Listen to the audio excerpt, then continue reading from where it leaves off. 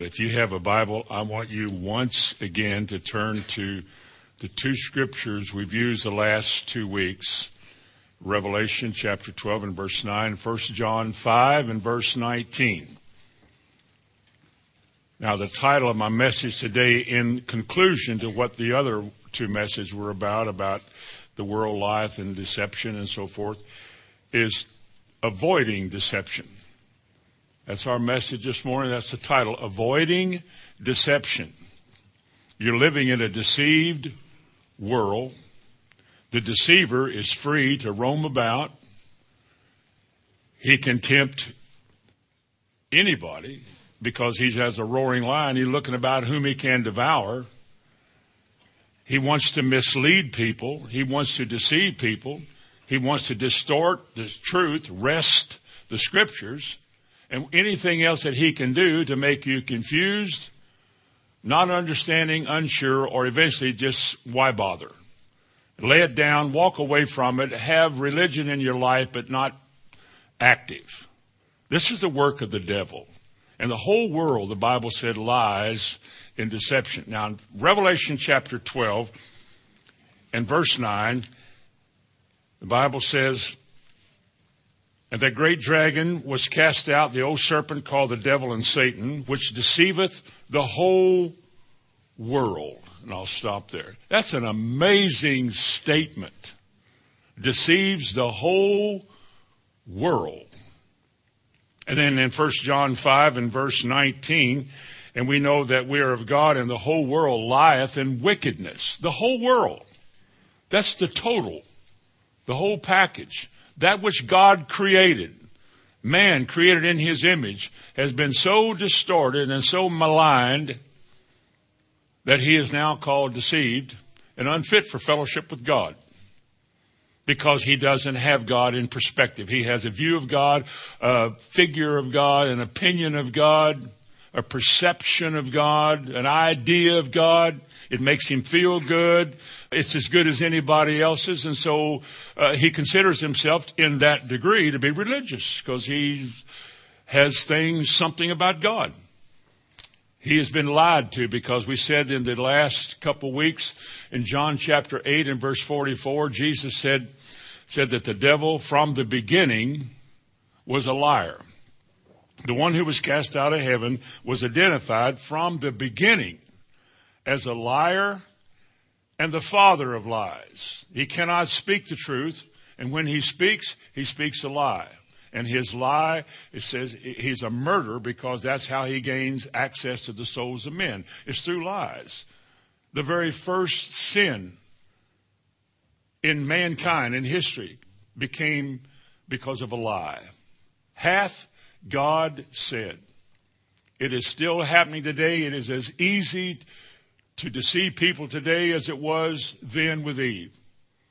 Just challenge what you hear. Just challenge what God has said. Did God really say that? Is that really what that means? Do we have to go that far? I mean, does it cost that much? Come on. And the devil wants you to think like that because the Bible said he deceived Eve through his subtleties. And that's he appealed to her mind. Because that's the way he works. Thoughts in your mind. And if he can get you to think on those thoughts, as a man thinketh, so is he. That's the way you'll begin to live. You'll begin to think that way. You'll feel good about it. You go to church, you're to a degree religious, and, if anybody's going, surely you are. And I mean, surely God knows that you're not a bad person. And so you get that kind of philosophy, that kind of thinking in your mind. And sometimes it's hard to teach people like that because they're already convinced that they know enough about it or as much as you do, and what they believe is as good as what you believe. The devil's a master deceiver. The devil is a master warper of men's minds. Now, we in the scripture know about him. God has given us enough information about the devil that we should be aware of him. We know about the word wiles and methods, and then we've heard about his devices. And again, the word subtleties. Those are words to use to describe him and what he does. He goes about like a roaring lion, seeking. He's looking for the vulnerable soul, and there are many of them.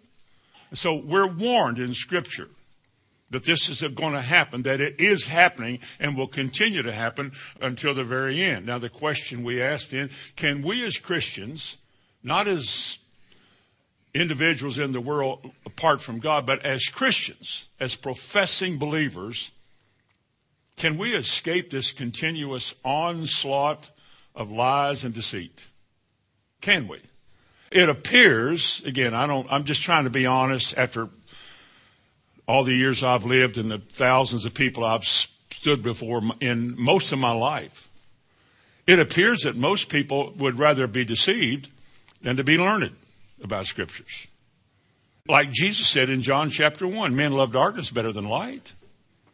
There's much more human freedom in darkness to do what you please and to feel all right about it than there is in light. Because one of the things that light does is reveal darkness. And you begin to see things in your life that aren't right, and then you look for another church. Because there are some things that God says that men don't want to remember. And one of the most awful deceptions that will take place in life is that verse in Romans 1 that says they did not like to retain God in their knowledge. What an awful and tragic thing that is, a decision that a man makes. Well, I know the Bible says that, but I'm not really into all that. So you kick it aside. You really can't forget it. It'll gnaw on your conscience until your conscience is seared, and one day you don't care anymore. But that word that God planted in your hearts, in your children's hearts, it's in there for a purpose. And it'll keep gnawing at you and dealing with you when you're not doing right. When you're walking away from it, it just keeps bugging you in there. That's what it does. And when you can get rid of it, and you don't want to keep it anymore, you don't want that in your life, God will let you go. He'll let you go. But is it possible for us, being assaulted daily throughout our lives, having to fight the good fight and so forth, can we escape this? Remember Jesus said in Luke chapter 21 in verse 8, he said, pray always. Jesus said this, pray always that you may be accounted worthy to escape all these things that are coming in the world. Is it possible then for us to escape all this stuff that's coming? Of course it is. He said, pray that you'll be accounted worthy. You'll never be worthy, but he says, pray that you'll be accounted worthy. I mean, whatever worth we think we have is in Christ. He is our righteousness and peace and joy and everything. So we're counting on him. And the Bible says, pray that you'll be accounted worthy. With all you've heard, all your opportunities to live it, exercise yourself in it. Pray that you'll have the courage to do it and find yourself accounted worthy of God to escape all that's coming in this world. Now, we hear about that a lot. The end times, the major things are not hard to teach on because the Bible gives us a lot of descriptions of the end. But it's a time of terror. The subject of the day of the Lord, when God's vengeance is loosed on this earth, and he takes vengeance. And man's hearts begin to fail because of fear, and nothing is certain anymore, and everything has fallen absolutely apart. And man cannot do anything about it. Jesus said, pray that you'll be worthy to escape all these things that are coming, and that you'll be able to stand before the Lord and have him say to you, well done, thou good and faithful servant. Now, what does Scripture say that we can do then? I've found 4 scriptures. There are more. There are many more, but I've selected 4 scriptures this morning with reference to our title of Avoiding the Deception. Here's what the Bible says. First, go to Deuteronomy chapter 11 in the Old Testament. We could find a similar verse in the New, but I want to show you that the whole Bible speaks to this. Deuteronomy 11, not just the Old, but also the New, or not just the New, but also the Old. Deuteronomy chapter 11 and verse 16. First of all, if you want to avoid the deception that we've been describing, that is an unrelenting, continuous attack of your life by the devil in this life, never stops. If you want to avoid being snared and overcome, number 1, you better take heed to yourself. He said in verse 16, take heed unto yourselves, notice, that your heart be not deceived, and you turn aside and serve other gods and worship them. Because it appears that once the heart is deceived, the life turns aside. I don't think it turns away from some idea of God or some religious ideas or convictions, but you turn aside from the truth because your heart has been captured. Because if you don't take heed to yourself, and nobody can do that for you, then your heart can be snared and you can be captured. Just briefly, and I'll come back to 11, in chapter 4 and verse 9, it says this. Chapter 4 and verse 9. Only, he says, take heed to thyself and keep thy soul diligently, lest you forget the things which your eyes have seen, and lest they depart from your heart all the days of your life. But teach these things to your sons and to your grandsons or your grandchildren. Notice in verse 9 of chapter 4 there, he said, take heed to yourself and to your soul diligently. Now that means you really put some effort into this. Yourself, who you are. What have you heard? What challenge has been given to you by the Lord about your personal relationship with Him? And we'll set the big picture aside of all the doom and gloom coming in the world, and we'll bring it right down to this. In light of what I have heard for the last 40 plus years of my life, what am I going to do about it? What am I doing about it? Am I doing something about it? Am I living it, or just glad I heard it? Am I living it, or just familiar with Scripture enough that I can quote it and put things together and make a sermon? Or is it a life? Is it a life I'm living or wanting to live? Maybe imperfect in some ways, in a lot of ways, but is the heart involved in a personal contact with God and a desire to please Him by doing what He said? You see, I have to come to that. We all do. This is personal with all of us. The word heed is a verb which means to watch, to guard. To take heed to myself means that, okay, now, I've heard the sermons, plural. I remember many times in my life the convictions and so on and so forth, all right? Now, after all those personal contacts and all those many times, where am I right now? In my walk with God or my Christian life, where am I? Is there evidence today that God has been affecting me in a good way? Is there a change in my life that is evident? Or have I just been listening, being a hearer and not a doer? So, taking a personal stock of myself. Remember the verse in 2 Corinthians 13:5, examine yourself to see if you're in the faith. This is the New Testament counterpart to the Old. He said, examine yourself. Look at yourself. Are you in the faith? That's what Paul wrote. I'm putting it in my words. To the church. They've been struggling. They were up and down, and they hadn't always done well, and he had to deal with them. He said, you folks examine yourself. Are you really in the faith? Are you really in it? I know you're listening to it and you're around it. Are you in it? Is it in you?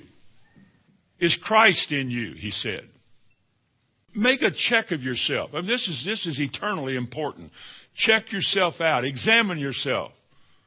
Test yourself. It's the word for that. Is Christ in you? Because if He's not, you're a reprobate. And if Christ is in you, there's got to be evidence of His lordship and His leading. That's what He says. So He says here, back again in the Old Testament here, take heed to yourself, that your heart be not deceived. How many times, talking about deception, how many times has true deception been evident by making the Word of God somewhat insignificant? You didn't say it didn't count, didn't matter, I don't care for it. No. It's added to your life because you want to go to a church where they preach the Bible. So you go where they proclaim the Bible and people seem to be believers and all of that, and you're a part of that. And then 30 years later, 20 years later, 10 years later maybe. There seems to be a lack of the significance of what you hear in your life. I mean, we're still making too many bad choices when we've been taught not to. We still find ourselves being difficult when we've been told we're not supposed to, that behind that is the devil, and yet we can do it anyway. There is a place that God intends for His Word to have in our life, by which our life is determined by the Word. We live according to it. And when you get to the place where, yeah, and then you go back and begin, just kind of doing things your own way, well, who's perfect? You're being deceived. You're being deceived. Your testimony is being flawed. Remember this. With all of our becoming and all of our growing and everything else, remember one of God's primary things with our life is to make you a witness to the world. That others have to see Christ in you. They need to see the effect that He has on us, and that you have escaped the very things that's defeating the world. They need to see you've overcome that. This is what the Word of God does to us. We didn't know how to do anything right until God opened our eyes and gave us a revelation. Then we begin to go, oh yeah, because of that conviction. It might have taken us a while to deal with it, but we let it deal with us. Our life begins to change. Somebody says, I've noticed that you're different than you used to be. There you go. There you go. A good work is taking place in your life. God's going to be able to use you because now people see that what He's done in you is given an appeal to the world. Here's a solution to their problems.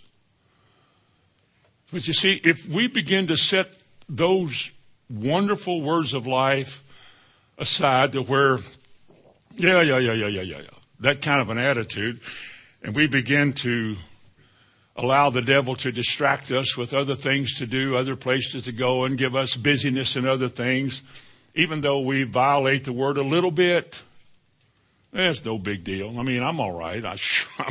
I'm too good to go to a bad place. I know that. You start thinking like that. In this hour, in this age, after 30, 20, 40 years of church, after all these years of traveling, note-taking, and being in your church all your life, it is easy to just take for granted whatever God said. Because the devil's a master at deceiving us.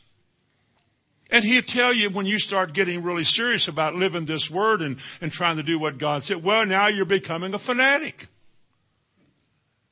And the very opposite thing of what I just said, the devil said. He said, you're going to drive people away.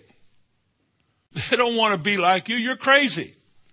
All that clapping and hollering and stuff like that. I mean, people don't do that in church. And they don't. The Bible may say you should, but people don't. You know why? I'm not going to do it. I'm going to set that part aside. I'm not going to heed that. But see, you broke through.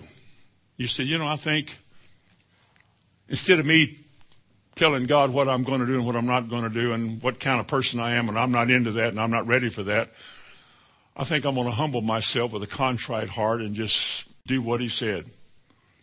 And I can still remember the days of my life when I first raised my hand or first said amen, little bitty things. It started somewhere. After that, you kind of, when they're in a lively meeting, you want to do that. And it felt funny doing it because the Christian church I was in, you didn't do anything that wasn't in the bulletin. I mean, everything was done, as we called it, decently and in order. We knew what the sermon was going to be, what number the choir was singing. We even knew the overture the organist played when we left the church. I mean, they always printed that in there. It was always French. I couldn't understand it. But everything has been done in such a way that even the emotion is taken out of it. As Christians, they're not supposed to have emotions unless they're at a ball game the night before. The devil is a master at powering down Christianity or promoting other aspects of Christianity to replace the essentialness of it. I mean, the very things that come forth from a renewed heart and a born-again soul and eternal life lies in your heart, and the joy and enthusiasm of that, the devil does his best to set that aside. We don't do that here, the leader said. I heard that heard a preacher say that once. Well, we don't do that here. Okay. All right, then I won't go there and do that. I just won't go there and do that. I'm not your enemy and I'm not your adversary, but if that's what you want to do, it's fine. But I don't want to set myself down in a church pew the rest of my life and know what I know and deny it. And if I can't do it here, I'm going to go somewhere I can. I want to be one of those people who are accounted worthy at the end, having a heart wanting to do what's right on God's terms. And if it costs me my reputation, and it probably has more than I'm willing to admit, so be it. So be it. I'm still an unprofitable servant, and I'm here because God has let me be here. God is good. I don't want to turn aside. I don't want you to turn aside, but we can. If we're not careful with ourselves. I've heard this, I've heard this, I've heard this. Why did you say that yesterday? Why did you act like that? Why don't you? Why are you so subdued? Why are you backing away from the truth of that? Why are you so afraid of what people think? Why are you afraid of what the devil thinks? If I said it that way, you'd do it differently. Why are you so concerned? Not talking to you now, I'm speaking editorially. Why are you so concerned about what the devil thinks about you? Let me give you a clue. The devil doesn't like you. The devil despises the ground you're walking on. He despises you so much that given a chance, he will kill you. And he'll kill your children. And he'll destroy your hopes and your dreams. He'll make you promises in this world. Look what you can have. Look what you can do. Look where you can go. And one day, 10 years later, that dream is gone. And you're struggling so much. You think, well, what happened to my dream? The devil pays in counterfeit money. And yet God starts you back where everything seems to be such a struggle. 10 years later, you got peace and joy and things are working for you. It's just a big difference that God's way is different from the devil's way. And here you are as an individual confronted by God with his word. This is the way, walk ye in it. Now, will you walk this way or not? Well, Lord, it isn't easy. And he might say, I didn't say it was easy. Nothing about this was intended to be easy. It's with difficulty that the righteous enter into the kingdom. This is not a life that everybody can live, obviously, because it's not a life everybody wants to live. We'd like to cross out things that interfere with our freedoms and somebody tell us that we can do something else. That's just natural. But there comes a point when you take heed to yourself, you're not going to allow that anymore. I'm going to align myself with the word. I want God to have control. I want him to be able to say to me, well done, thou good and faithful servant, at the end of my life. That's one of the ways he said I can escape deception. Now, another thing that you can do to escape deception is to avoid the advertisements of religion. Avoid the advertisements of religion. It seems like when a religious thing gets going, when a church gets its feet off the ground and gets moving and gets going and gets some people coming, some money coming in and some things getting in, building and stuff. And it seems like the bigger it gets, the more it wants to get bigger. And more appeal is made not so much to Christ and your need for Christ as to be a part of a growing church. And if you want to keep people in that environment, you have to give people a reason to be happy in that environment. You know what I'm saying? You have to make people realize that, I really love being here. I like this. And it's not like my sins are getting dealt with or I need to be born again or I'm being challenged with good convictions. It's just that everything is sort of geared to making me a part of the happy whole, the happy group, the happy bigness and all of that. And so one of the things that the devil does is glamorize man's version of religion. He glamorizes that. People want to follow people. So there's always some figurehead who has eloquence, has a sophisticated manner of appeal to people. They like that. He's unique. He's different. A lot of people follow him, and he's written books on TV, all of that. And a lot of people say now, if somebody gets that kind of notoriety, It must be God. You know, how many thousand members y'all have in your church? Well, we got 2,000 or 3,000 here. Well, not so much. But that seems to mean God is doing something. And there is a thing that gets in the mind of man that if we can make it bigger, it'll have more significance to people. They'll see that this is really what God is doing. If you want to go where God is moving, go there. Why is that? Well, look at the number of people that are there. They can't all be wrong. I mean, somebody that's used like this of God to build this empire couldn't be wrong. This is the way we think. These are the kind of thoughts that come into man's mind. It's not what are they preaching? How does he live? How do the people relate or anything like that? It's just, look how many people are there. And so people like to put a lot of stock on that. They like to be a part of that kind of a system. And you know what I believe? I believe you can be big and be right. I believe you can be big and be wrong. It just depends on your motivation. What, as a man, as a group, what are you after? What do you want? You want 10,000 people in a huge building and church because it means God is doing something? Let me ask you a question. Could man in his abilities do that? Could a man be trained how to preach? Preach what people like to hear? Be a motivator? Be motivational? Make you feel so glad you came and that you are so important to God and you're such a vital part of what he's doing, and he chose you to come to him and to fit in with his plan and love God's people so that we can go touch the world for Christ. Can you do that? Could you talk like that? I had that chance many, many years ago, and I thought, I ain't going to do it. I'm not going to do it. Because what Christianity is all about is being saved and becoming a disciple. That's a narrow little message. Now, it grows because you have to teach disciples of what the Christian life is about. And a lot of Christians didn't come for that. Now, they didn't, and you know I'm telling you the truth. They didn't join this big thing so they could become little school children in some teaching center. I don't go for that. I'm not there for that. I will go to one meeting a week, and that's on Sunday morning because God doesn't do anything the rest of the week. And they will put their time in, they'll put their money in, and they'll make their appearance once a week. And they're made to feel good about it. And as far as great convictions about living a life and doing things right, nothing is said. You want to live together? Most of the time you can. You want to drink in crowds in a great big church, you can get lost in it. Nobody would know it, and nobody would deal with it if you did know it. Because the attitude today is live and let live. Liberal liberties, freedom of thought. And why should the church be in opposition to that? This is a modern era.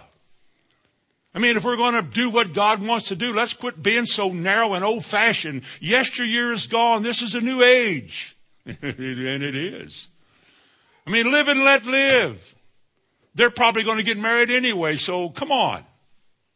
And if they don't, well, all right. Be careful. You think, how does that fit into what God is saying to his people? How can that qualify anybody to ever be accounted worthy to escape? They're part of it. They're diluted, but they're a part of the system. I'm not saying something big can't be right. Don't go out of here and say I said that, because I do believe that when Jesus spoke to 5,000 on the hillsides and so forth, I think a lot of those probably were touched by everything. But when he came to the end of his life, how many were left? 12? And most of them left him. It wasn't like Jesus came to start a big church on the corner. He came to save, to seek and to save the lost. And once he saved them, to teach them how to live on his terms. That's Christianity. He didn't say, I want you to come to church, get born again, and find you a pew and count everything else to be extra. No, now that you've come, you learn how to live on his terms, because you're going to be accountable for that in your life. And people just don't like to hear that. Especially the bigger it is, the more you have to lose because you can't afford to lose people. So you advertise what's going on as God's new thing. I heard that so many times. Every time something strange would happen in the circles I was in, it was always God's new thing. And when I remember a couple of times I said to the people, probably shouldn't have said it, I said, what's new about what you're talking about? The devil was doing that a long time ago. That's not new. Oh. I remember the lady who confronted me one time. I said, all this laughing and jerking and stuff, that's not God. She was so mad she was crying actually. I mean, she was mad at me, and I got saved doing that. And then the last I heard of that lady, it was pretty sad. See, you think you're all right. You think you're saved. Your experience is still fresh. And yet one day you realize just 10, 15 years later, there was absolutely nothing to it except one emotional moment that was not authored by God. And you got away from it. Your house went to cahoots and your family, and you quit going to church, and now you're difficult, hard to get along with. You telling me that was God's work? You've really been deceived. But it started with a little thing. Woo! Ha, ha, ha, ha. And here we are, years later, that same little crowd is probably gone into some dark hole, wondering what happened. Where was God? He was still where he was 40 or 50 years ago, when he taught us and brought us out of darkness, gave us his joy, pointed us to his word and the gladness of it. He's still there. Like a preacher told me once, he said, so what are you preaching these days, Hamilton? We used to know each other pretty well years ago. And I said, same thing I did 40 years ago. Hadn't changed a bit. And he said, well, God's moved on. You know that, don't you? I remember thinking how deceived that statement is. You see, what we once learned, that's good. But not today. This new thing is what we're into today is whoa, whoa. And that very thing that he was involved in, it just crashing and burning as I speak. People are being left out. Hearts are hardened and hurt, disappointed. Well, the devil is a killer. You know, let me tell you something. The same old that you hear is life. It really is life. Don't dread hearing it. Don't, well, it's your life. This is the only thing God watches over to perform. And Jesus said about this word, he said, there is only one thing necessary. Can you imagine? Only one thing is necessary, and that was hearing the words of the Lord. Now, what you do with them, I don't know, but I would like to say that when God brings me to him and saves me, I really do want to be around people that I can trust, grow with, learn from, and be a part of. I don't want to be in some program. There's nothing wrong if the group is ordered by the Lord and it's orchestrated right. I'm trying to be kind. But I would rather just have good old home fellowships with people that I love and people that love me and desire that. And to do that, walk that way. Remember, these are the last days.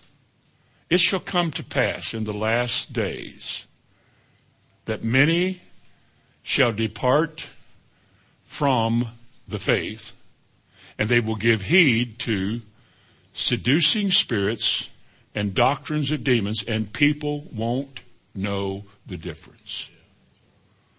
Because you cannot know what is wrong unless you first know what is right. And the devil can keep you from wanting to hear what's right and just be a part of a movement and a flow and a new thing and experience new freedoms. Yay, we're delivered from yesterday. Then when this new stuff comes and these subtle forms of deception begin to creep into your life, it's attitudes and ideas. They begin to take root in your heart and your life, and they'll destroy you. The Bible said these are called seducing spirits. They are doctrines of demons. And people, and I'm saying it again, people don't even know that that's true. They don't even know that that's going on. Turn to Luke 21. I quoted that a while ago, but let me look at something else in Luke chapter 21 and verse 8 concerning the big movements and the big advertise, come to us and we're bigger, better, brighter, we got more. Listen at this, verse 8, Luke 21, verse 8. Now we've quoted verse 36 earlier, and listen at this. This is an end time verse. Luke 21 is like Matthew 24 and Mark 13. They're talking about the last days. And in this context, verse 8, Luke 21, take heed that you be not deceived. Now there it is again. Now you be careful. You all are personally responsible to whether or not you're deceived. You challenge what you hear. You challenge yourself when what you hear is right. Are you living this? Do you really believe this? You do that. Jesus said, make sure that you personally are not deceived, for this is going to happen. For many shall come in my name, saying, I am Christ, and the time draweth near. Go ye not therefore after them. But it will be so bad that were it not for Christ coming, even the elect would be deceived. It's going to be that real. It's going to be that bad also. Keep going to the right, way back there to 2 Thessalonians. What a tragic thing to think of here, but it's going to happen. We can't change this. 2 Thessalonians chapter 2. Let me read this. Beginning in verse 6. And now you know what withholdeth that he, the Antichrist, what keeps him from being revealed in his time. For the mystery of iniquity does already work. It's working right now. Only he who now letteth or prevents will do that until he be taken out of the way. That's another sermon. Verse 8. And then, when he is taken out of the way, it might be that time of escape what's coming, because when he is taken out of the way, what was coming now comes. Just that much. Verse 8, and then shall that wicked be revealed, that wicked one be revealed, whom the Lord shall consume with the spirit of his mouth, and shall destroy with the brightness of his coming, even him whose coming is after the working of Satan. Notice, with all power and signs and lying wonders. Does your Bible say that? There is one who is coming on this earth. It's a part of the whole end time plan. People want this, they're going to get this. People don't want to do it God's way, all right, you get what you want. For the one who is coming will come after he, probably the man-child, the overcomers, that group of really believers, when they're raptured out of here. Then comes the wicked one. There's no more resistance to him on the earth. Only people know how to deal with the devil are those that have been taught. They're taken out of the way. Then comes a wicked one with all kinds of impressive displays of authenticity. Look at me, I am God. Nobody else could do what I, just like the Bible days. Who else could do this except Christ? And folks, let me tell you something. I'm not a prophet, you know that. But at this time in history, they'll cross all the lines. Muslims, Christians, Buddhist, Hindu. There's going to be such an outstanding display that could only come from God that they'll all say that is God. And the whole world will lie in wonder at these lying signs and wonders. They're not real. They're demonic. They look right, but people don't know when it's right and when it's wrong because they never cared about it, were taught about it, don't know anything about it. When a sign or a wonder is right, it has a message that goes with what God is doing and what God is saying. When Jesus did signs and wonders, he pointed everybody to Christ, and then he started ministering to them. But not now. These are signs and wonders, to be sure, miracles. I mean, outstanding things. A figure will be made to speak. An image will talk. And yet that could be a lying sign and wonder. For today's technology, probably anything can go. and people will believe it. They'll subscribe to it. They'll follow it. They'll embrace it. They will set aside anything they've ever heard because they never heard much in church, so there's nothing to hold on to. They'll set all that aside and go a-whoring after this new end-time religious movement in person. And notice, in your Bible, you're reading this in your Bible. Verse 9, even him whose coming is after the working of Satan with all power and signs and lying wonders, and with all deceivableness of unrighteousness in them that perish. Why? Because, can you read that last part of verse 10? Because they received not the love of the truth, that they might be saved. And for this cause, God shall send them strong delusion, that they should believe a lie, that they all might be damned who believed not the truth, but had pleasure in unrighteousness. You're looking at it in this hour, right now, as I'm speaking. This is what's going to happen, and is beginning to happen. Deceivableness is already in the world. It's working now. Look at all the signs. Look at the filth in the world and the uncleanness in the world. The lying and cheating and deception and mistruth. Who can you trust anymore? Even the church is set up without trust in the leaders. They have systems of redoing them every 3 years or something because we don't trust anybody to lead. We don't trust people. Why should you? You've been lied to because of who's the father of lies? The devil. He's been mastering people's lives and attitudes for years. He's been inspiring all kinds of wrong things for years. And here he comes on the scene. Finally, no opposition from Christians. The true believers are going to be gone. And here he comes. Begins to work in these miracles. And with all deceivableness of what is not right, the words they're going to speak, the direction they're going to give to people as miracle workers, with all deceivableness of unrighteousness, all these people are going to perish.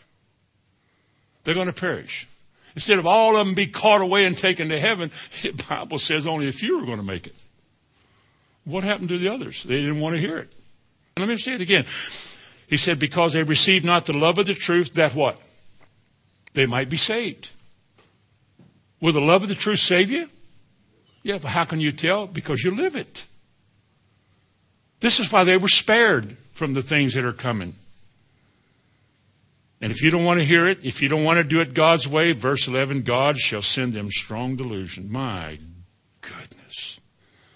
Strong delusion, that they might believe a lie and be damned for it. That's eternal damnation. Why will they be damned? Because God didn't like them? Or vice versa?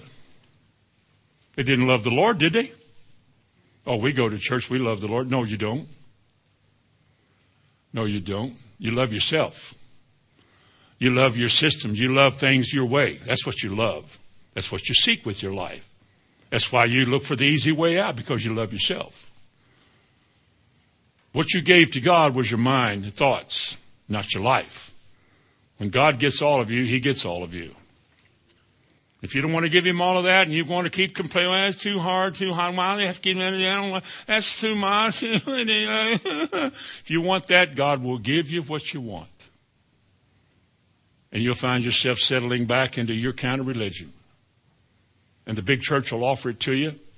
They tell me, I don't know this, but the biggest church in America no longer preaches about sin, because sin makes people uncomfortable. And they don't want to sit in a place and be uncomfortable.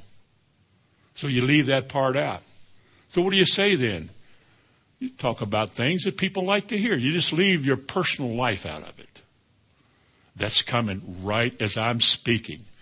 You don't have to be a prophet to say what I've said. You just have to read the Bible. This is where we are right now in this year, this month, and this day of this month. And this is what is laying right in front of us. That's why I think in this hour the word has to be intense. We don't have a lot of time. Now, I pray for our young people that they'll get this and they won't have to go through all the struggles of childhood and fall this way and fall that way, that they'll get it. Look at chapter 2 and verse 3. Again, let no man deceive you by any means, whatever they try to do. Man deceive you. Don't let man mislead you by any method or way or by any means. Notice, for that day shall not come except what? People start turning, as our text, Deuteronomy 11, people start turning aside. They start turning away. It's too hard. They start looking for something else. I'm not going to sit in church all morning to hear somebody do all that. I'm not going to listen. And they just start turning aside. They go somewhere else. Listen to this. I don't mean they go somewhere else because, we're not the only place, obviously. Let no man deceive you by any means, for that day of the Lord shall not come except there come a falling away first. And when the falling away begins, the man of sin will begin to emerge. He's in the world now. There's been many predictions on who he is. I don't have a clue. I'm really not interested. I just know that he's coming. I'm more interested in being ready to go than finding out who he is. And by the way, he'll make it without me. He'll be here whether I know it or not. I just want to know that I don't get caught up in all the distractions of this world and begin to change my view of Christ and his way and begin to change my theology to fit my experience and a doctrine of a demon take over in my life and I miss heaven. I don't want to do that. I'm going to stay with the same old. I'm going to stay with where I started and what he gave me then. It was pure then, it's pure now. And what he's added to it through the years is just purifying the whole thing. I'm going to stay with that. Now, third thing this morning, these are two short ones, the last two are. You got to beware, and we've been talking about this here, but to avoid deception, beware of a liberal attitude towards salvation. For me in the Christian church, salvation was going forward when I think I was 12. The first time I think was 12. Going forward, asking the preacher, tell me you want to be a part of the church or whatever you called it then. Then the following Sunday, I got baptized in the baptismal. My dad had a fit, but that was how it started. And that's basically all it was. It never really meant anything. My reason for going forward was so I could take communion on Sunday morning. That's why I went forward, because I didn't like to sit there and the pan was passed by, the communion tray, and my friends could take their cup and piece of bread and I couldn't. Or my mother would take hers and then pass it past me. I wasn't allowed to take it. I wanted to be able to do that. That's not salvation. It didn't matter. That's what I did. And for a lot of people, feeling bad about what you just did or about your sins or some mistake that you have made and ask God to forgive you, for them means salvation. But asking God to forgive you of something that you did last night doesn't mean you want to be forgiven of all your sins. You just feel bad about what you did. Or you join church because you want to quit smoking or drinking or quit watching pornography or some other thing that you're doing, some weakness that's in your life. But that's not salvation. You don't go forward or raise your hand or bow on your knee just so you can stop smoking, drinking, or see a dead loved one. The reason you ask God to save you is because of your sins. You can't do anything about it. You can't stop doing something and the sin goes away. Only God can forgive sins. Somebody's got to tell you that. Only God can remedy your life. And he's already done that. Let me tell you about it. And you talk about the plan of salvation, the cross, the sinless life, the resurrection. All these things are God's provision with his Lamb for our sins. And that if you will believe now in all of this, God will not only forgive you, but he'll transform your life. You become a new creature. Everything becomes new. Now, if that's not what salvation is to you, you don't have it yet. We're in the process of salvation. The new birth happens now. Salvation is working out your salvation with fear and trembling, receiving the end of your faith, even the salvation of your soul. And then thirdly, you go to heaven. You enter into eternal life. with a new body. You start here, you live here, you wind up here. This transforming life is working out your salvation, living saved, evidencing the power of Christ in your life, the power of the indwelling Christ inside of you, not only monitoring your thoughts and ideas and actions, but motivating you to do what's right. And when you live on his terms, you're being faithful. And there's no other way to please God. You can't join church. You can't give away enough clothes, groceries, go on missionary. You can't do anything else to please God but just be faithful to what he says. That's what he wants. It's pretty simple. But there is such little is made of it. Again, the church that I grew up in, different than yours. It was just a traditional family church.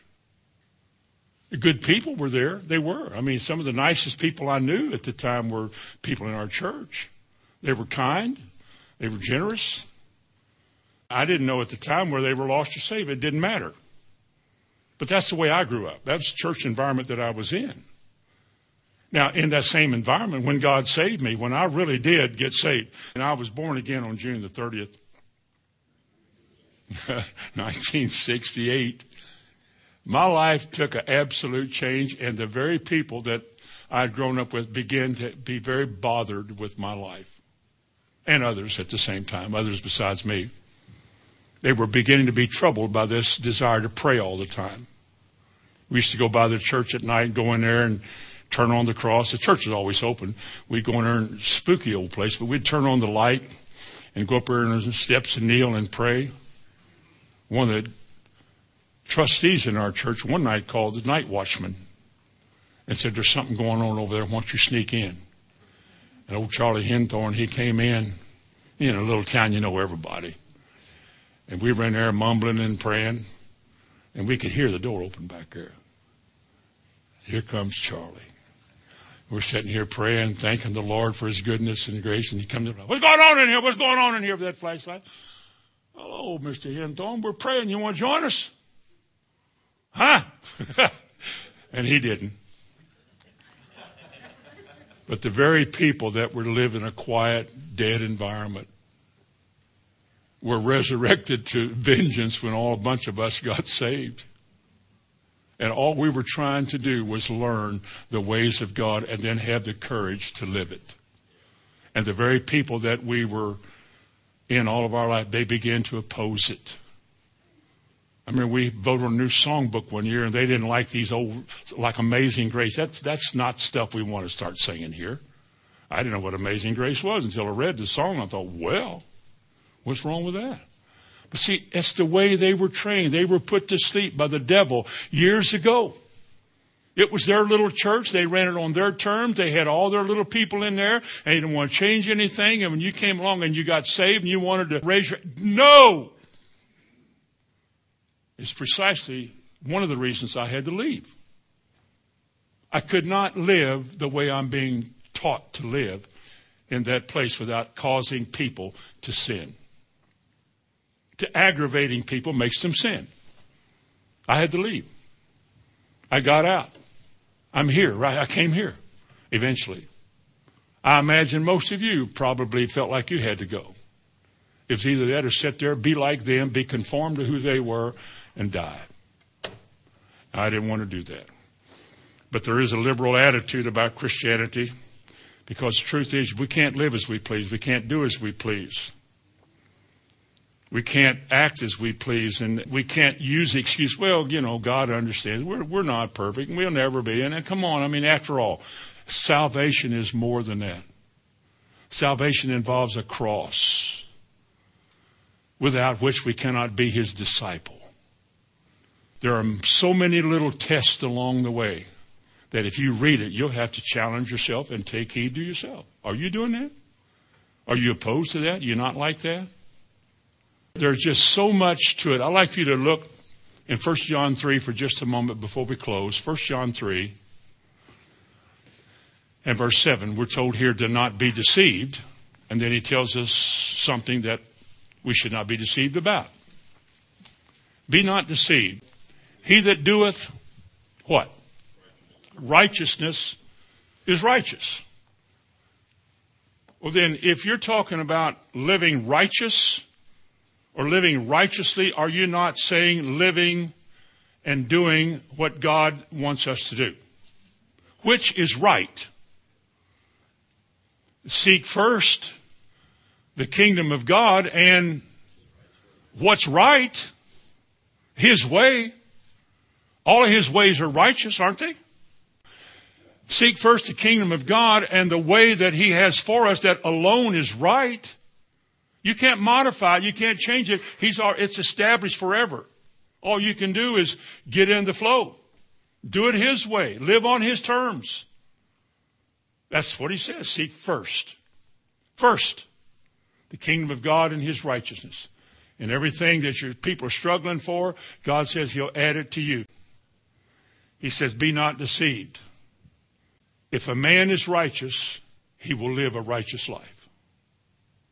And when a man is not righteous, when he is not living right, he is living in sin. If it's not according to God, it's darkness, isn't it? Even the good ways of man are sin. There is a way that seems right. What book are you in? 1 John? Look in chapter 1. In verse 9, we all know this one. If we confess our wrongheadedness, if we're not willing to live righteous, but we're living wrongheaded, the wrong way,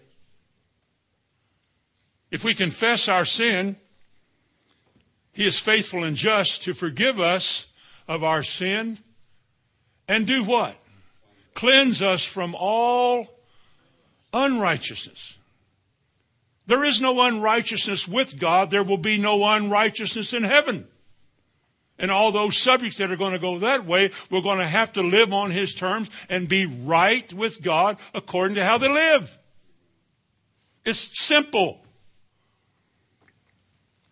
Now, we make salvation anything else. If we take that out and say, well, it doesn't matter, it does matter.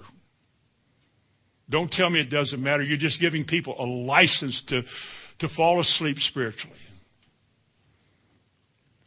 The two great questions. You know why? I'm going to keep dealing with this until it's not there to deal with anymore. But two great questions in life. I asked it to a couple of people yesterday at camp. I love this. One is what, and the other is why. What will happen to you when you die? You know you're going to die because it's appointed that a man wants to die, I told a young lady. Now, what's going to happen to you when you die? Now, if they'd said, well, I'm in church camp, everything's all right. Church camp can't save you. You can be lost as a goose, as we would say, and be in church camp. So what do? When you die, and you know you're going to die, it's going to happen. You don't know when, you don't know how, but it's going to happen. Then what? I mean, you're in an eternal state. It's either heaven or hell. Righteousness or wrongheadedness, you're either going to be right or wrong. The judgment of God is fair and just. If you did what He said, you'd be right. And if you didn't want to do it, He said, all right, depart from me. It's fair. And you're making the decision with right now the way you live. So what do? And, you can see this in some of these young folks' faces. They've never even thought of this like that. It's never even occurred to them that this is a subject that I personally have to deal with. I go to a church where we're all right. No, that's not the way it works. I could talk to this particular person like that. And I said, what are you going to do when you die? I'm going to heaven. I said, how do you know? How do you know? Why would God let you in heaven? I mean, based on what in your life is going to gain you interest into heaven? Are you saying I'm too good to go to hell? I'm not really a bad person. I haven't done that much bad. I mean, I'm not that bad. Then if that's all you have to do is be good, then there was no reason for Jesus to come to this world and die. Doesn't make any sense. All you have to do is be good because you've established your own religion. You bypassed all the things you should have learned and said, well, I only have to be good. Well, no man is good, Jesus said. Well, yeah, but you know. No, I don't know. Tell me. Then you're obnoxious at that point. Well, I believe. I said, so does the devil. And you can see this look of, Brother Hamilton? I said, well, the devil does believe. Anybody can say they believe. Anybody. The devil says he believes. And they finally said, well, how do we get there? I said, you believe the revelation that Jesus has given you of your sin and his life, that he lived and he died and was raised again so that you can be saved. And all you can do is believe that and show it by your life. And that's the way you're saved. Not of myself, it is a gift of God. Nothing I have done, but it's what he done. For by grace, through faith am I saved. And that's all I got. Folks, living a saved life is a precious and costly thing.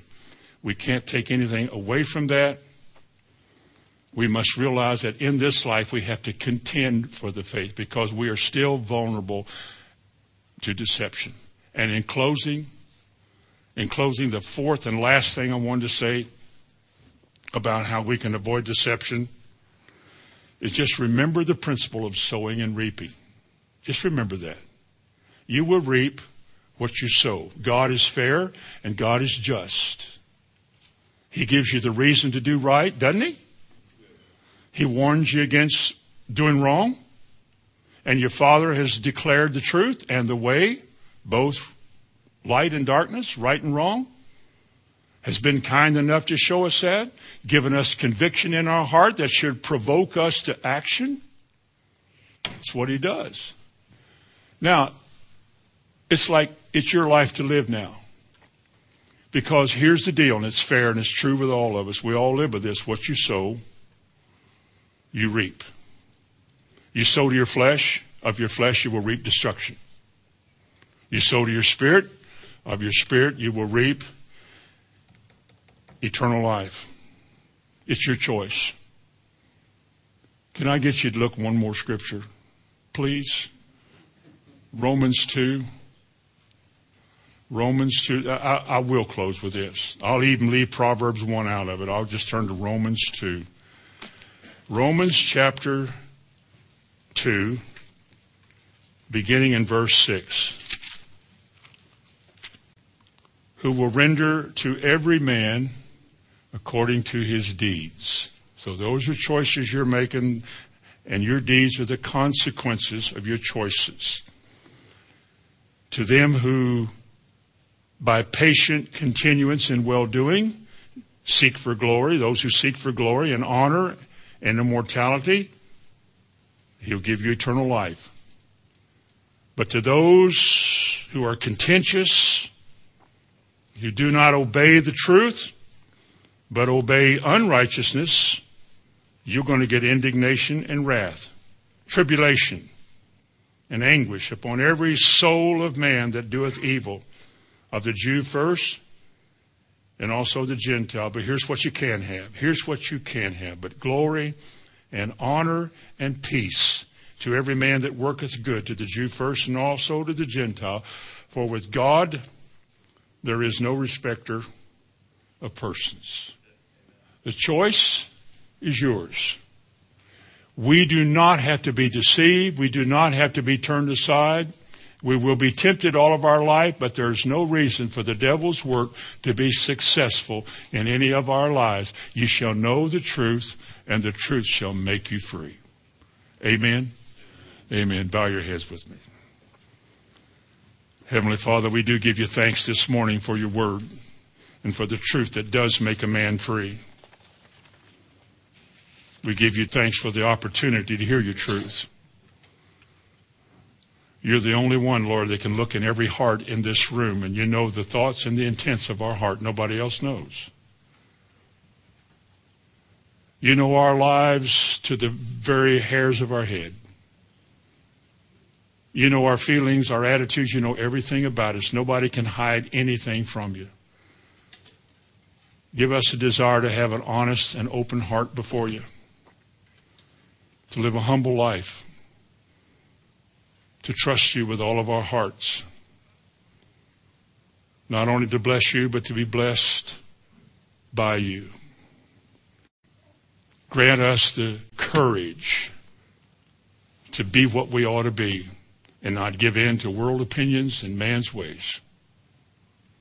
Bless those that are here this morning. Keep us in your care, I ask in Jesus' name. Amen.